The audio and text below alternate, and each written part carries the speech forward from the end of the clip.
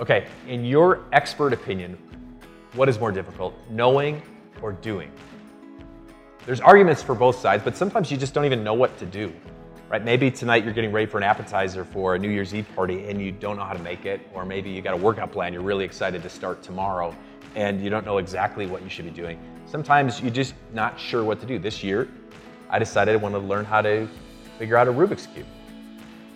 Maybe because of Stranger Things, and maybe because I still think it's 1984, but either way, I wanted to figure this out. I didn't know how to do it. I had to look it up. I had to figure out the algorithms. I had to do all these things so I could figure this thing out. But for most of us, it's not the knowing part that is so difficult. I think we have a whole long list of things that we know are good for us. We should get up early, and we should eat right, and we should get enough sleep, and we should live in the moment and never own a cat. Like, these are common things that everyone knows you shouldn't do. But if you're anything like I am, most of the time, the knowing part doesn't quite look like the doing part. And that's kind of what's happening for the people at Colossae. So Paul is trying to explain to them a very important thing. He says, I want you to know where you stand. So the verse starts this way.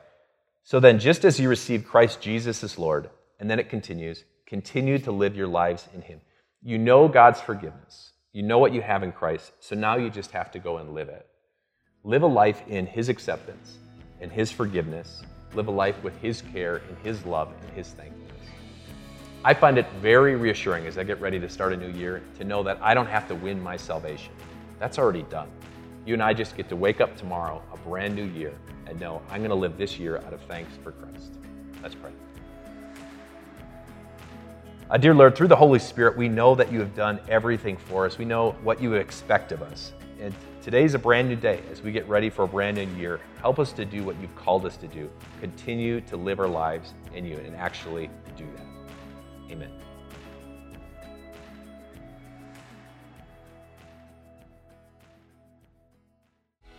Hey everyone, Pastor Mike here from Time of Grace. Thank you so much for investing your limited time to grow in your faith with us.